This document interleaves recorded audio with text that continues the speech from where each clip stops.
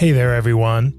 From beautiful Fort Collins, Colorado, halfway between Cheyenne and Denver, and 5,003 feet above sea level, I'm Jeff Haber, and you're listening to No Bed of Roses.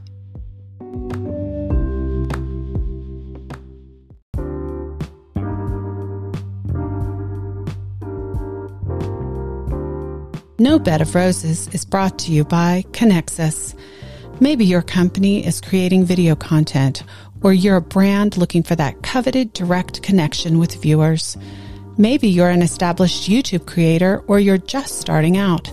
Connexus Interactive Web Video Solutions enables viewers while watching your videos to simply tap on the items they're interested in, directly connecting them to the merchant's shopping cart to easily purchase those items.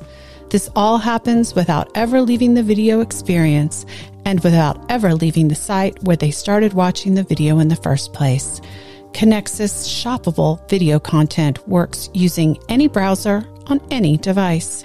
No download, no plugin, nothing to install. Interactive video like you've always wanted it. Find out more at Connexus.com. That's KENXUS.com.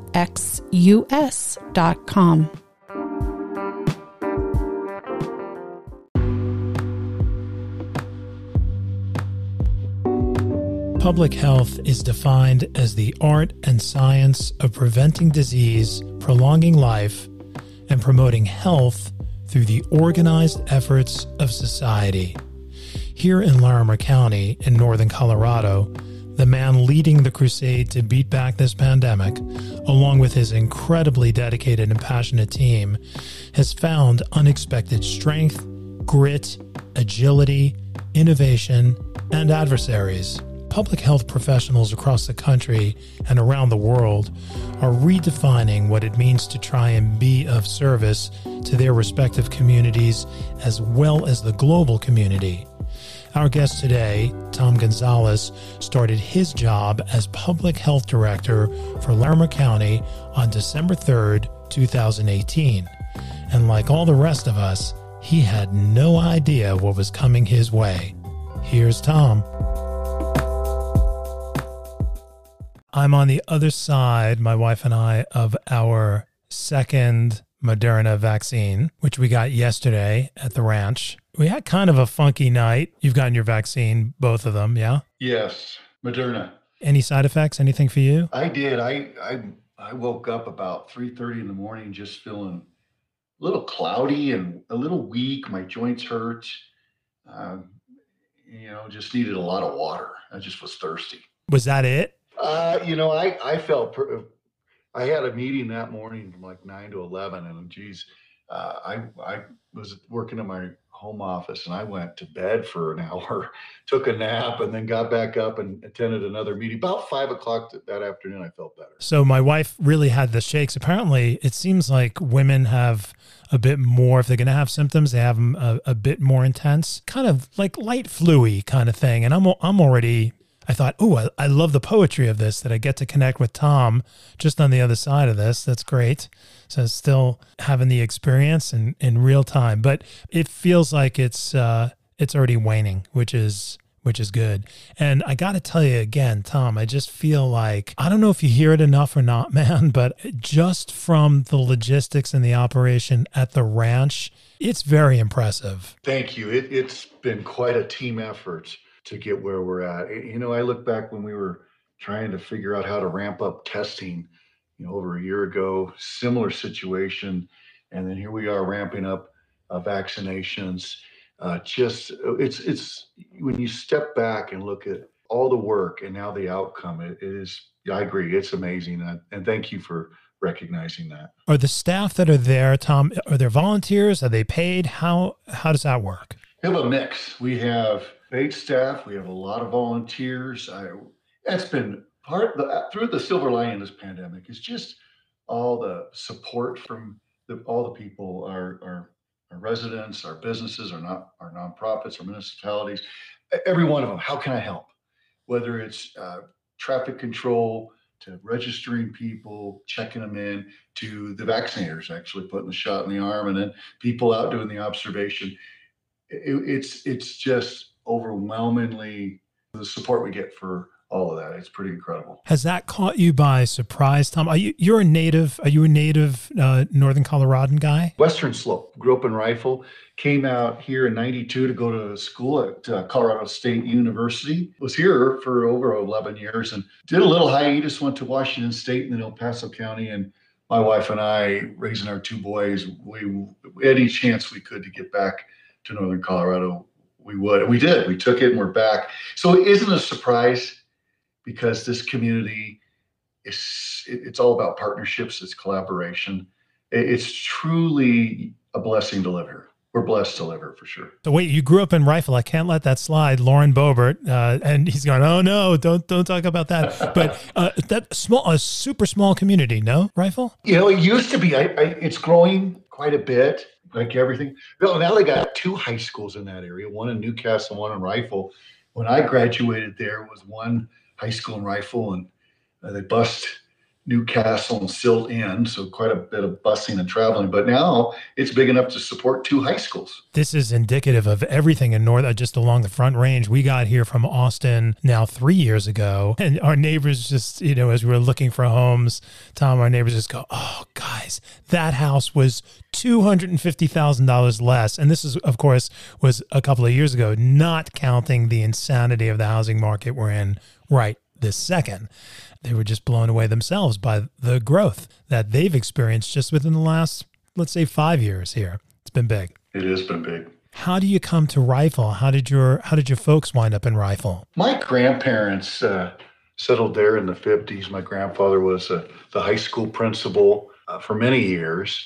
I was born in Denver, and my mom brought us back to Rifle and raised us there. And we were very close to my maternal grandparents, and my aunt and uncle lived nearby. My uncle lives in Fruita. He's a football coach there. So lots of public school background and community background. And, Rifle is a great place to grow up. We're outdoorsy. So fishing, hunting, hiking, all of that, it's just a playground for that. So I grew up pretty much from second grade on and graduated from Rifle High School. You come from a family of educators then? Yeah, just about all on my family side are educators. And my wife, she was a middle school counselor before opening up her own mental health, behavioral health counseling clinic here in town. And my father-in-law is a retired superintendent. My family, a bunch of public educators. This thing is in your DNA a little bit, huh? It is. You went to CSU? Yes, got my undergraduate in environmental health there. What is your actual title? Public health director. When I think about your position, your role, your challenge, your burden, just within this last year, that a position such as yours has become so fraught, at least from things that I read, where public health officials, unfortunately, have been targeted because of the politicization of everything having to do with the situation that we're in right now with COVID. Has that impacted you? It sounds like, you're in a very supportive and positive community, as you just described it. Has that impacted you and maybe your family at all through this process? Well, Jeff, I appreciate that question. And the answer, yes. Certainly my wife could share her perspectives as well. Being a partner through this and my kids. Early on, it really took a toll on me because I took everything personally. Tough decisions when I'm talking to our hospitals middle of March and they're telling me, Tom, this is getting serious. Our beds are full. We don't have enough healthcare workers. We're trying to figure out what is coronavirus. I'm standing there thinking, goodness, we're going to have to do these stay-at-home orders. These are things that will impact every person in our community. But on the other hand, our hospitals are surging.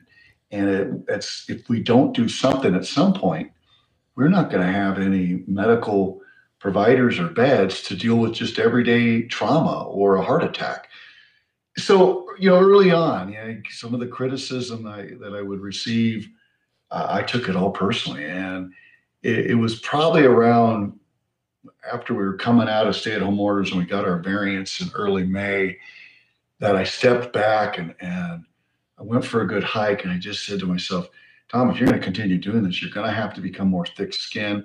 You're going to have to rely on your team, your staff that are well-educated, they're smart, they know the data, and you're going to have to continue leading the community and guiding the community the best you can. And you cannot listen to these voices. You're going to have to make sure you're doing what your gut's telling you and what's the right thing for the community to make sure that we don't have that huge hospital surge. All the while listening to our businesses and understanding the impacts to them. But yeah, it's been an interesting ride. I'd say one of the other hardest parts to this pandemic was, late November, December, when our numbers surged on the third wave and all our hospitals were bulging. We literally had no more beds. And not only that, the hospitals were saying, Tom, I don't have any more nurses. I don't have any more medical assistants. I don't have any more doctors. People are going to come in and they're not going to get the care. And when we had to make the decision with the state health department really twisting our arms that we needed to go to red, that was extraordinarily difficult to have to go from our variants that we worked so hard to get to open up more capacity to ratchet it back to almost stay at home. We were just one step before going to stay at home. So that was difficult. March and now, or there's a lot more hope with vaccines. My wife's even said, I see more smile on you. I see a little more skip in your step, because we're starting to see at least our 60 age and up, less hospitalizations, less death. In April, knock on wood, we have not lost a soul to this virus because of the vaccine. So right now, it's some light at the end of the tunnel, although our rate keeps going up. And I just got word from our hospitals that they are seeing an uptick in some hospitalizations of unvaccinated people. So here's a shout out to get your vaccine, please. Please get the vaccine. Man, there's so much to unpack in everything you just said, Tom, just from your personal journey to your journey as the health professional that you are. It was interesting. I was talking to one of my twins' teachers today, and did you get your vaccine? No, I'm going to let other people go. I just feel like, now this is an educator, Tom, right? Schools have been open. She's as vulnerable as anybody can be. She's not there. She doesn't have that confidence. I see the trend line. And I know that we're, on one hand, we're loosening, and people are out and the weather is good. And on the other hand, we're just saying that caseload is, it's ticking up, as you said. When we say shout out, let's get our vaccines, do you feel hamstrung by the fact that, and I don't know, it feels like it's maybe half the population that are hesitant or vaccine averse? Great question. I just was asked that yesterday. Our clinics are still 80% to almost full. For example, today we're at the Otsalon Center, great partnership with the city of Fort Collins, a great location right on our bus routes. Today we're full at the Otsalon Center with first and second doses. We're starting to see a little bit of decline, not, still good crowds at the ranch, for example. What we are hearing is more of the hesitancy. They want to know more about this vaccine. What is this mRNA and what are the side effects? And I think that's the work we are going to need to be doing now. We've hired some outreach specialists to begin that work with our various communities, our Latinx, our people of color. There's some hesitancy there for good reasons, through the years. And maybe some distrust with government. We want to sit down. We want to give answers to their questions. We want to be transparent. And then all the various people in our community that may want to know more about the vaccine. And then we have some that they don't realize that we are now in a different phase than we were a month, 2 months ago, where we had limited supply and there was an eligibility list. So people are like, oh, now I can come get it. So yeah, once we say, yeah, come on down, we've got that crowd coming down as well. So I think it's a mix of both. And our goal is we've got to get to the 65, 70%. We really believe that's where we're going to see a real steep decline in cases and definitely hospitalizations. And we're basing that off what we saw in Israel. Once Israel got close to, it's about 63 to 64%, their cases dropped like they fell off a table. So, and then that's when Israel was able to start opening up and increase capacity and remove face coverings. So that's really been our message, is we want to get back to some normality and enjoying Colorado as we had prior to the pandemic. And that's going to take all of us. I love that you're using that example of Israel. I think I saw it in the Times in one of the papers. I mean, they're partying. They look like they are back, which is how many of us have been behaving, but too early, too soon. Not enough of that. Adoption. Where are we sitting right now, percentage-wise, Tom? What are you guys figuring? We'd love to see 65% fully vaccinated 14 days after the second dose of either Pfizer or Moderna. Right now, we're right at 55%. So close. So close. Yeah, at least one dose. So I think we're doing pretty good. And we're still, last week, we gave 31,000 doses as a community. And when I say that, that's 19 providers, your hospital systems, our pharmacies, our federally qualified healthcare systems, us, the health department. When you step back, I mean, that's amazing. 31,000 shots in the arm in 1 week. A lot of syringes. Oh, yeah, it's a ton of syringes. And so we're seeing maybe, we were doing about 4,600 a day last week. We're doing about 4,300. I got the numbers right here. So not a big decline. So I'm hopeful we can get to that 65% here within the next 2 to 3 weeks, because our population epidemiologist, Dr. Jared Olson, has been tracking this. I mean, he's been living it. And he's like, Tom, I think once we get there, we're going to start seeing the plummeting numbers that we all desire. And it will only be a week or so that we can start behaving like Israel. And I can't wait for that day. What do you feel you need? Do you need a community? You talked about Latinx. You talked about, neighbors of color. You talked about just people who may be philosophically just resistant, or they feel like they're still in that wait and see. What is that marketing approach? Are there ambassadors that you're looking at to get into those specific communities? Or how do you say, hey guys, see this, see Israel? We want this, right? Here's what we got to do. And this is ours. How do we do that? How do we make that happen? Jeff, I think it's all above. One model that we know works is called the community health worker. And that's where you get people within the communities, whether it's rural, Estes Park, our Black, Indigenous people of color. And we work with them, and they're people of trust. We get them the information. We get them all the materials regarding vaccines, and they work within their communities. They, go right to their community. And then the biggest key, the hurdle has been registration. So you probably heard yesterday, the ranch, you don't even have to register anymore. You can drive up, and we'll get you registered, and you'll get a shot right there. I don't know that I did hear that. I mean, we were coming for the second.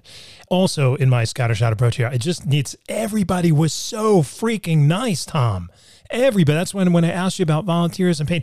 And it was cold, and it was gray, and it wasn't great to be outside. And they were still so nice, so helpful, so genuinely enthusiastic to be there. It's so impressive. It really is. We've got a provider out there. Their name is Nomi, and they've been the ones the last week. They kind of, FEMA passed the baton to them. FEMA got it all set up.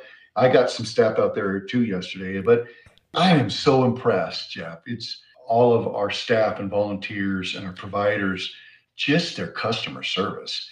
I have not heard one negative issue regarding our clinics. All I hear is the positivity, how people took the time to really help them navigate through that, got them registered.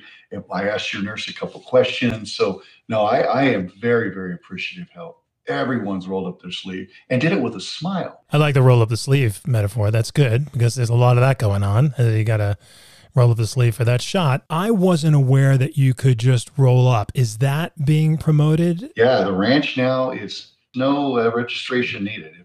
You're driving by and say, hey, shoot, I should go get my first dose. You can just pull up. Now, it takes a little bit longer, but we can get you registered. And we're going to start doing that with all of our clinics. We're certainly not turning anybody away.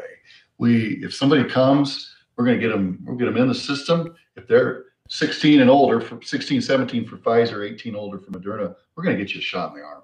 It'll be that simple. Is this statewide now, Tom, that this is going down? It's the three of the large, well, I think it's four now. It's the Ranch, Ball Arena, the one in Pueblo at the State Fairgrounds, and the one at Mesa County at the Convention Center are all no registration needed. You've got a little bit of a race going on because as I understand it, and I probably have enough information to be dangerous, so please correct me and guide me on this, Tom, but the B117 variant is, I think, pretty dominant now from what I read in Larimer County. Is that right?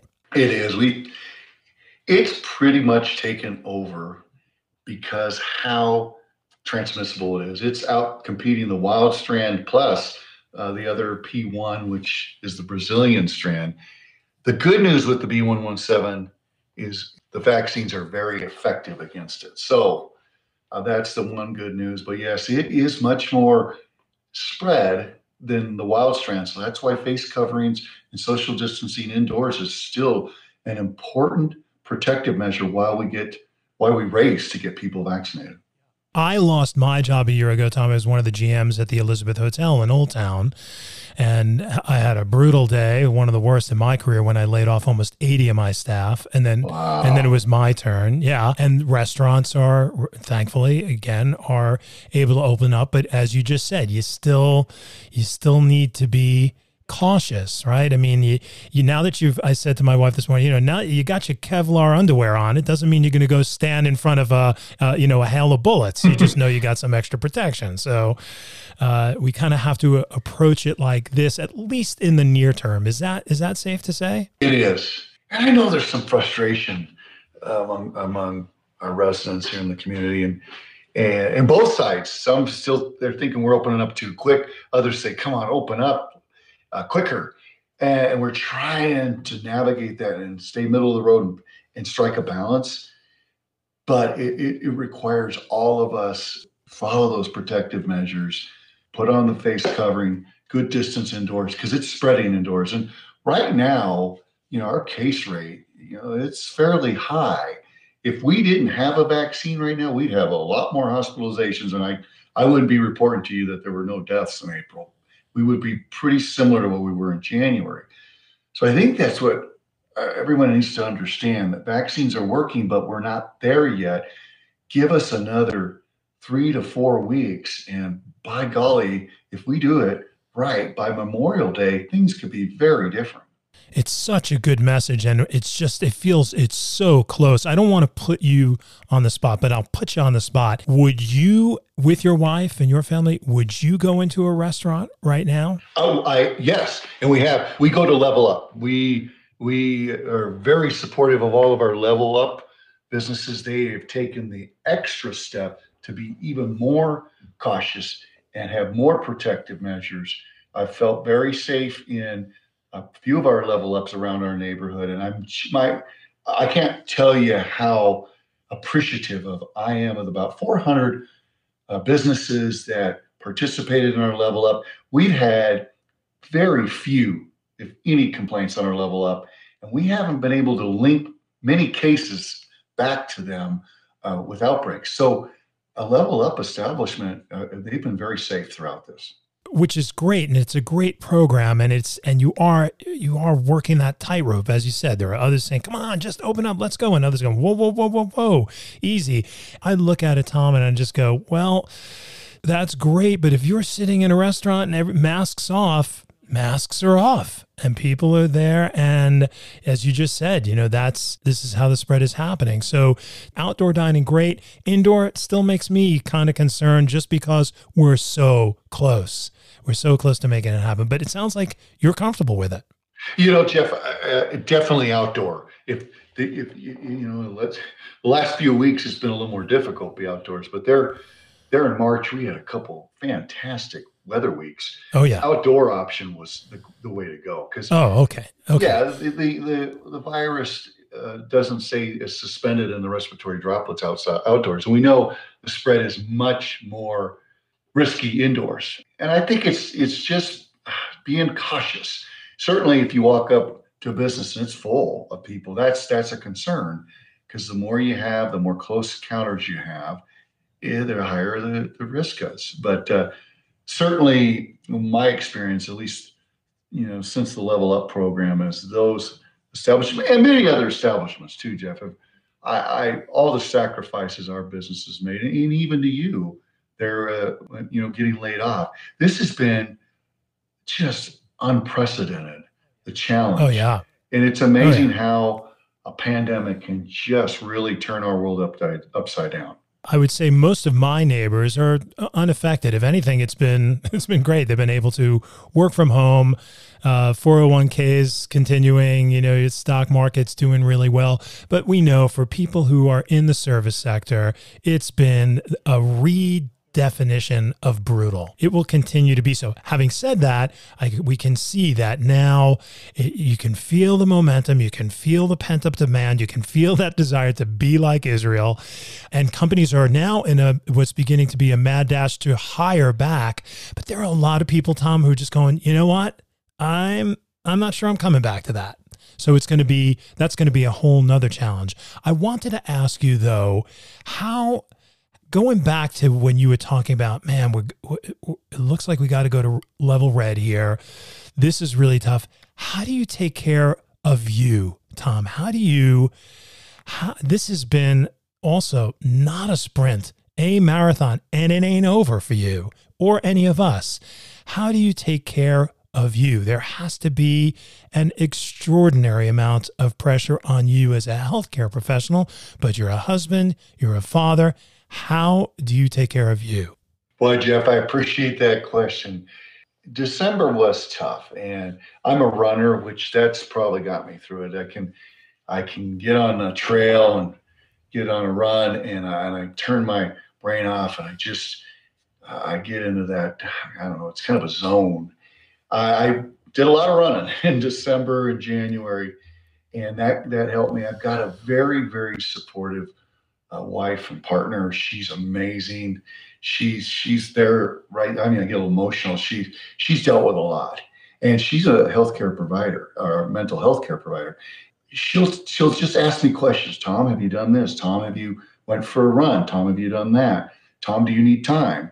That's been just amazing support. And I've got two amazing children, a 6th and 7th grader, that here are trying to figure out, how do you do virtual school? My dad's the public health director, and they've been amazing too. And just a very supportive family, and this community has really helped me. When you brought up about personal tax at public health directors, that's true. That there's 54 public health directors in Colorado. 23 of them during this pandemic have either quit, gotten fired, or retired. Holy cow. 50% of your colleagues, Tom, have said enough and pulled the ripcord? I was on a meeting today it's all of our statewide, and many of these people I don't know, and I'm trying to get to know them because we're a team, and we're a public health community. And many of them, I've learned that one public health director, her dogs got poisoned. Another one, people were protesting on her yard. Another one vandalized their car. People were getting threats. And here in Larimer County, I didn't get any of that. I didn't receive any of that kind of treatment. Sure, I got my emails and voicemails and text messages, whatever it would be, but nothing like that crosses the line. So in a lot of ways, I am very, very lucky and fortunate to have such a supportive community and be part of such a supportive community. What is this saying, Tom, about, I look at a guy like Tony Fauci, and I don't know how he does it. I don't know how he does it. He's got more education than most people. He's been through more, just guiding us through the AIDS epidemic than most people. If there's somebody more qualified in the healthcare field and for what he's doing, okay, I'd love to know about him. But the personal, this guy is what, 80 something years old? I mean, the attacks, the viciousness, it's just, as much as you spun it, and I don't mean to say spun it in a pejorative way, I think it's true. The pandemic, it cuts both ways, right? I mean, it can absolutely bring us together, find the common good, but oh man, it can really point out our flaws and how vicious we can be to one another. It's disheartening to me to hear that 50% of your colleagues just said, too much. No. And these are people who, you guys go into this field for a reason.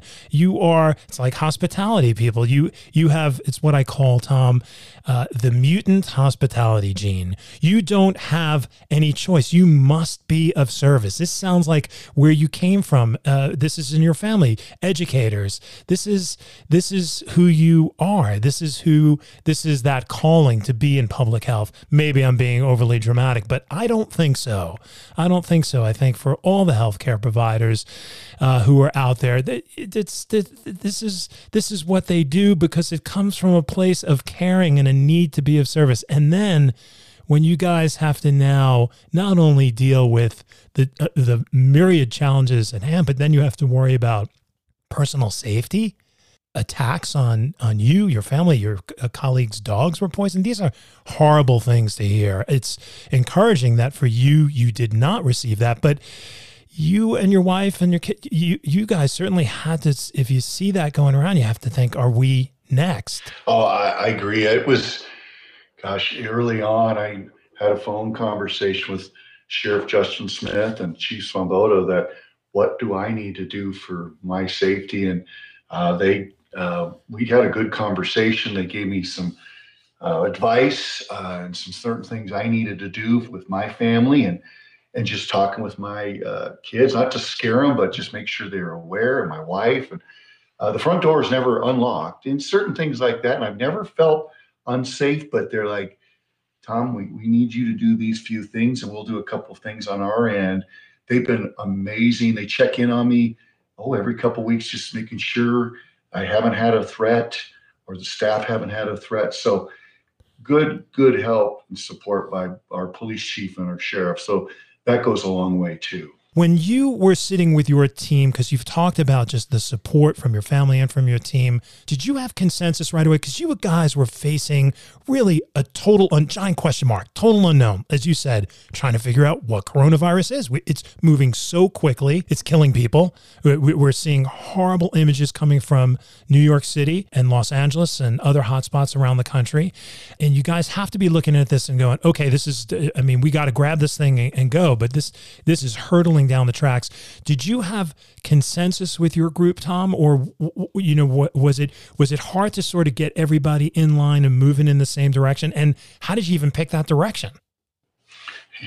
That is a great question. It reminds me early on March 9th when our first case was reported to us from the state health department. I thought, okay, now what does this mean? They didn't teach you this in public health school. So what do you do? What we did here in Larimer County, and it was the right thing, we immediately joined up with the Office of Emergency Management, the county. Lori and we got together and we said, okay, we need to put an operations center and we need to get everybody in here. And she goes, Tom, not everybody's going to be public health people because this is countywide, it's statewide, it's nationwide, worldwide.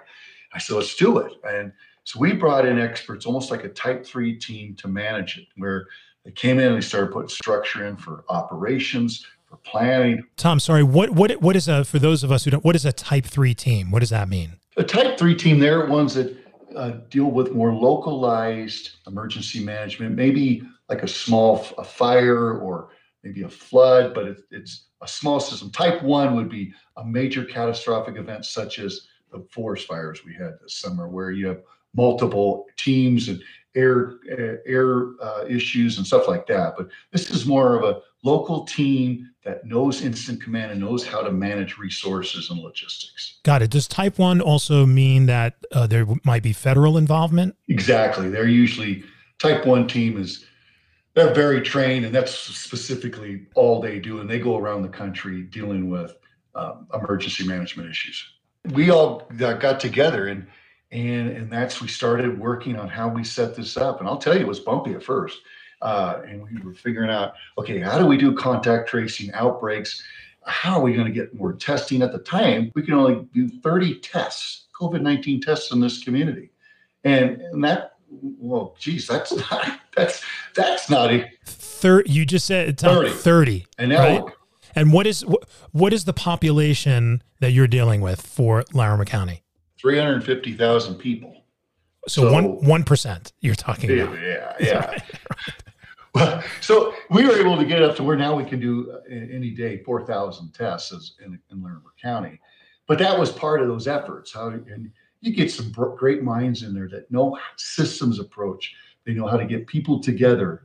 And we got our epidemiologists, we got our disease investigators, we got our nurses, our environmental health specialists, and then everyone else that has a mindset for how you manage an emergency. And that set us up for success. By April, May timeframe, we were humming. We had things starting to work. We started getting more tests in our community. We were getting more materials through logistics. Our staff were getting kind of their rhythm going. And our community, our big thing is communication. I mean, how do you get all this information out? So within that operation, we had a joint information center where they were working pretty much 24/7 on phone calls, texts, social media, news releases, managing the media and media requests. So that all got us to where we were so excited in May. Our cases and hospitalizations were low enough that we applied for a variance and were granted the variance by the state to open up to where we were in the summer. So I think that's kind of answered it. It was a team effort. It was me stepping back saying, I can't manage this all. I got to rely on experts here, experts that might not know a thing about health, but they know how to set up systems and they know how to manage resources. And that paid off dividends. Did you feel at any point that you said it was a little bumpy. Did you feel at any point, Tom, that you were herding cats? You had such disparate elements that you couldn't really find that groove, or did everybody just sort of fall into place? I would say there were times we all were like, oh my goodness, it was the ever changing information. 1 minute, for example, face covering, masks. Early on, they don't do much. And then all of a sudden CDC says, no, they do. And we're looking at it. So changing that information, that's difficult. That was in some ways hurting information. And I would say it was the people. It was just, okay, now we got to pivot. Now we got to come over here. That was frustrating. That was difficult. And I know it was really frustrating for our community. Oh, yeah, no question. I was on an early call that you did with the community, and I want to say a woman who was the communications director, Tom. I'm not going to remember, but I was impressed then, as I am now, with, I want to say, is it ice water in your veins? Is this the thing with the Gonzalez lineage? I mean, how do you stay so calm, cool, and collected through all of this? You seem naturally even-keeled. Is this your demeanor? That would be a good question for my wife. I was going to say your wife may say something very different. Yeah. I was mentored by some really strong leaders through my life. One of them, my mom. I get emotional here. My grandfather, just people that have difficult jobs that, we would see the one side of them where they're frustrated. They maybe go outside and be, gosh, this is tough. But when they got in front of the people they serve, they got the face straight and they said, okay, I got to be a strong leader. I've got to show this community we've got this. We're going to lead with good science. That's kind of what I was brought up. Early on, it was difficult, but the more I saw the community saw me positive, the more I said, we got this. If we rally as a community, we can overcome this. I started seeing that energy go throughout the community. Again, back to our variants, I was so proud of it. And at one point in this pandemic, one day, June 12th, I'll never forget it, we actually had nobody in our hospitals being treated for COVID-19. I thought, oh my gosh, we can do this. And of course, this virus never gives up. It's relentless. I would say it's great staff, great support. My Board of Health, I report to the Board of Health. It's a group of 5 in our community. They are appointed by the Board of County Commissioners. I got a couple doctors. I had a nurse at the time, an environmental person, a business owner. They were giving me tremendous support. I could call them. I could vent. They would say, Tom, listen here, just keep staying the course. They were kind of my sounding board for many, many, many nights. Those behind the scenes, those people that really support you, that listen to you, give you good advice. That's how I got through this. And that's how I can appear having, would you say, ice water veins? Ice water in your veins. It sounds like you were and are the right man at the right time. I love that you credited your mom. This didn't just happen. You were groomed this way. Well, I appreciate that. Thank you. So call your mom. Send a card. I will. Not only are you dealing with COVID, but you're dealing with everything that you would normally deal with in your regular day-to-day, which is, what's that scope for you, Tom? What is that? Because that doesn't just stop. Hey, everybody, we're dealing with the pandemic. Hold that thought. That doesn't happen. Yeah, that's a great question, Jeff. And I always start with public health. For the most time has been called the invisible profession. We're the ones behind the scenes that are making sure your restaurants are safe to eat at, that the air you breathe, the water you drink is safe. There are a lot of things we do behind the scenes with our nurses and mommies and babies, and making sure they have a good start to life. And that's so important. Our nutrition specialists, we do a lot of health education in the background on policy work to make sure that it's equitable in our community for the delivery of our health services. And that stuff had to continue, and it's important to continue.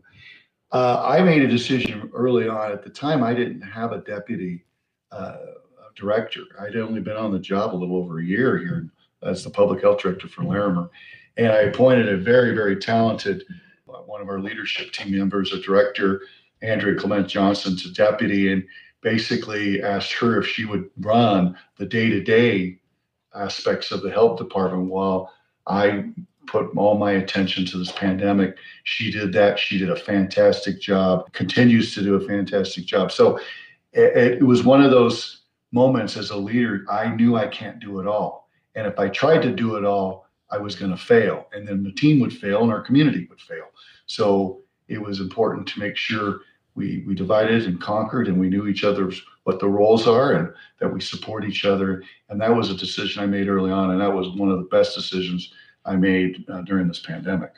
In delegating that way, Tom, did you feel that, okay, we can handle our regular day-to-day and handle this crisis?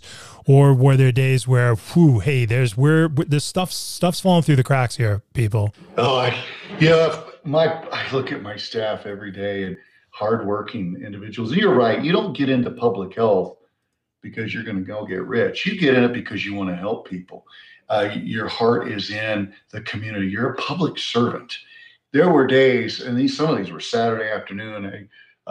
You brought up our communications director, Katie O'Donnell, who's been fantastic through this pandemic. Katie O'Donnell, she was wonderful on that call. Yeah. There's times where I'm like, we're all so tired.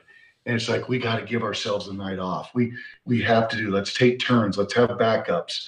Were we good at that early on? No, we were probably horrible at it. And we darn near killed ourselves. But as this continued, we got better at that. And that was what was the great win-win out of that, is we brought up other rising stars within our agency and got them into leadership roles. And they started really shining as well. So we've got better and stronger leaders in our agency because of this, because we take a step back and say, I'm going to give myself 2 days to rest my mind, connect with my family, and let somebody else go. And then they do a really good job, and they learn, and, from their challenges. So I think that was something that I look back as kind of a silver lining for our staff. But at the end of the day, we've got some very, very talented public health staff, as well as our healthcare providers, our heroes in the hospitals, our long-term care facilities. You want to talk about a miserable time.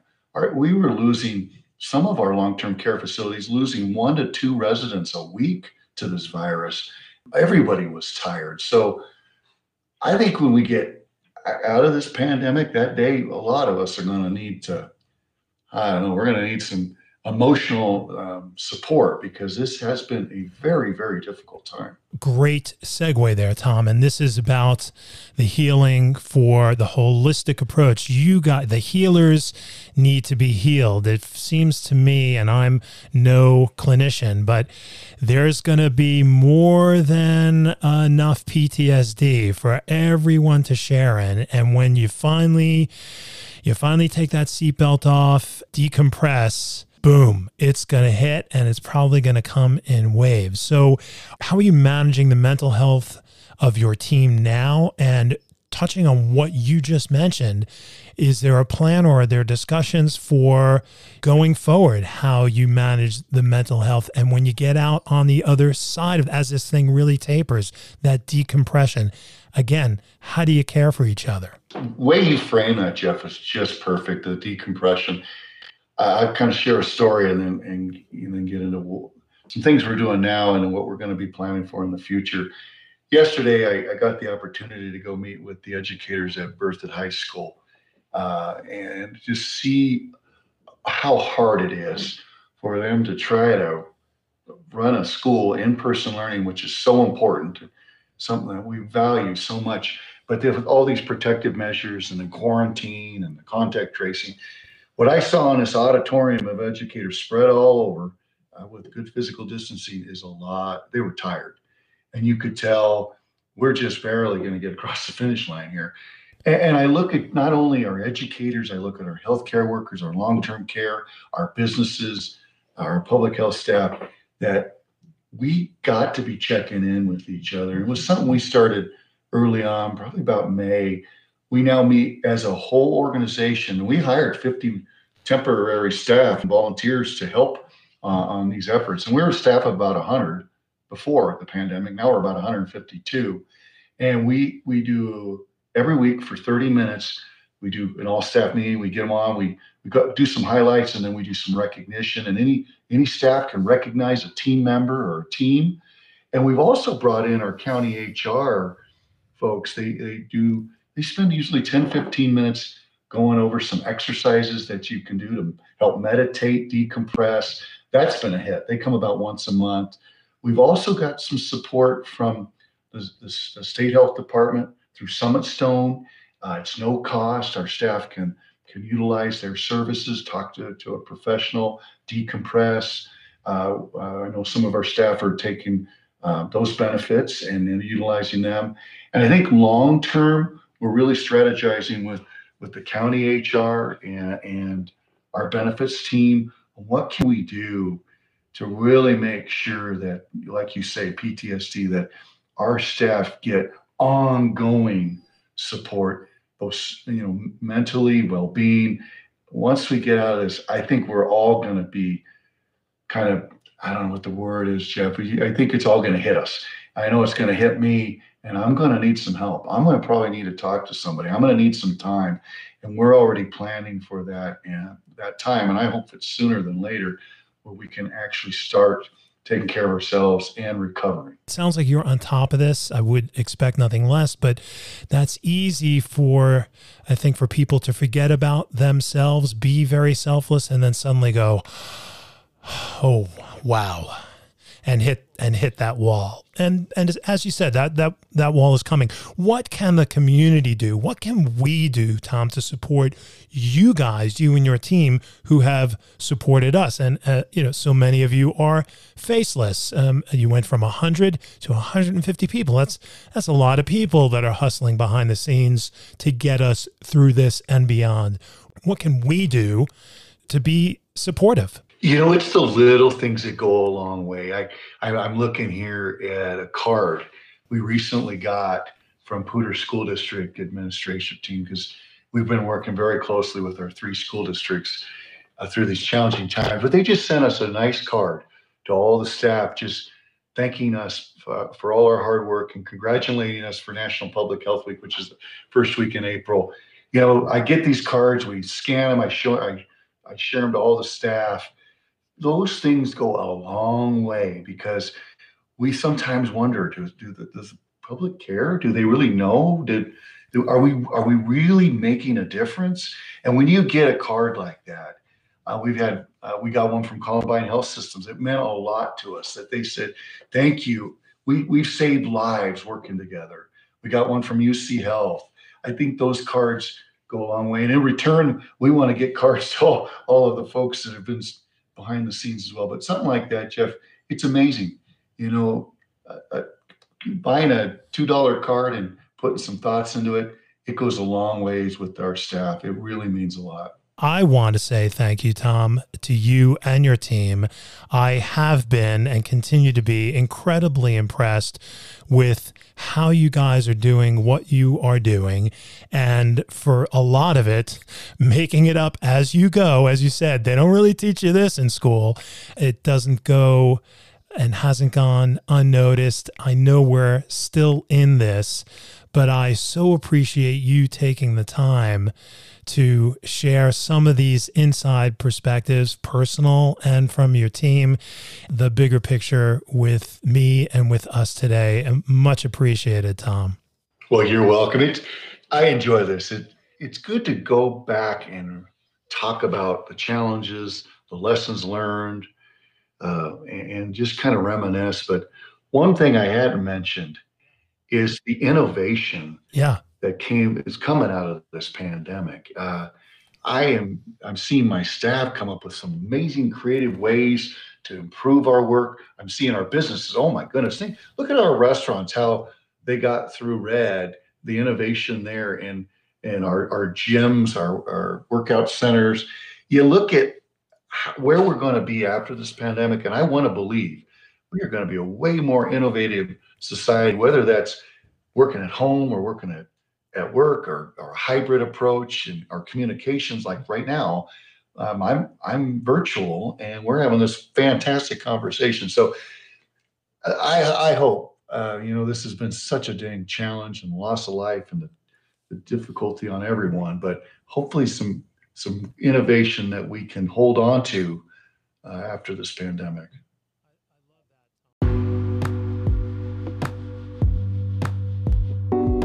The decompression we talked about is real and will happen differently for different people at different times. Seems to me we have to find a way to take care of each other and ourselves. I'm truly thankful for these health professionals, the men and women like Tom Gonzalez. Thanks for hanging with Tom and I. I hope you'll join me again with new episodes dropping every Tuesday at 3 p.m. Mountain Time. If you enjoy No Bed of Roses, and I hope you do, may I ask you consider sharing the link to this episode or any episode you like with 1, 2, or 3 of your friends. 1 is fine, 2 or 3 even better. Just help us grow a bit. Until next time, stay safe, and remember, you'll find No Bed of Roses wherever you find fine podcasts. Thanks. See you soon. Bye.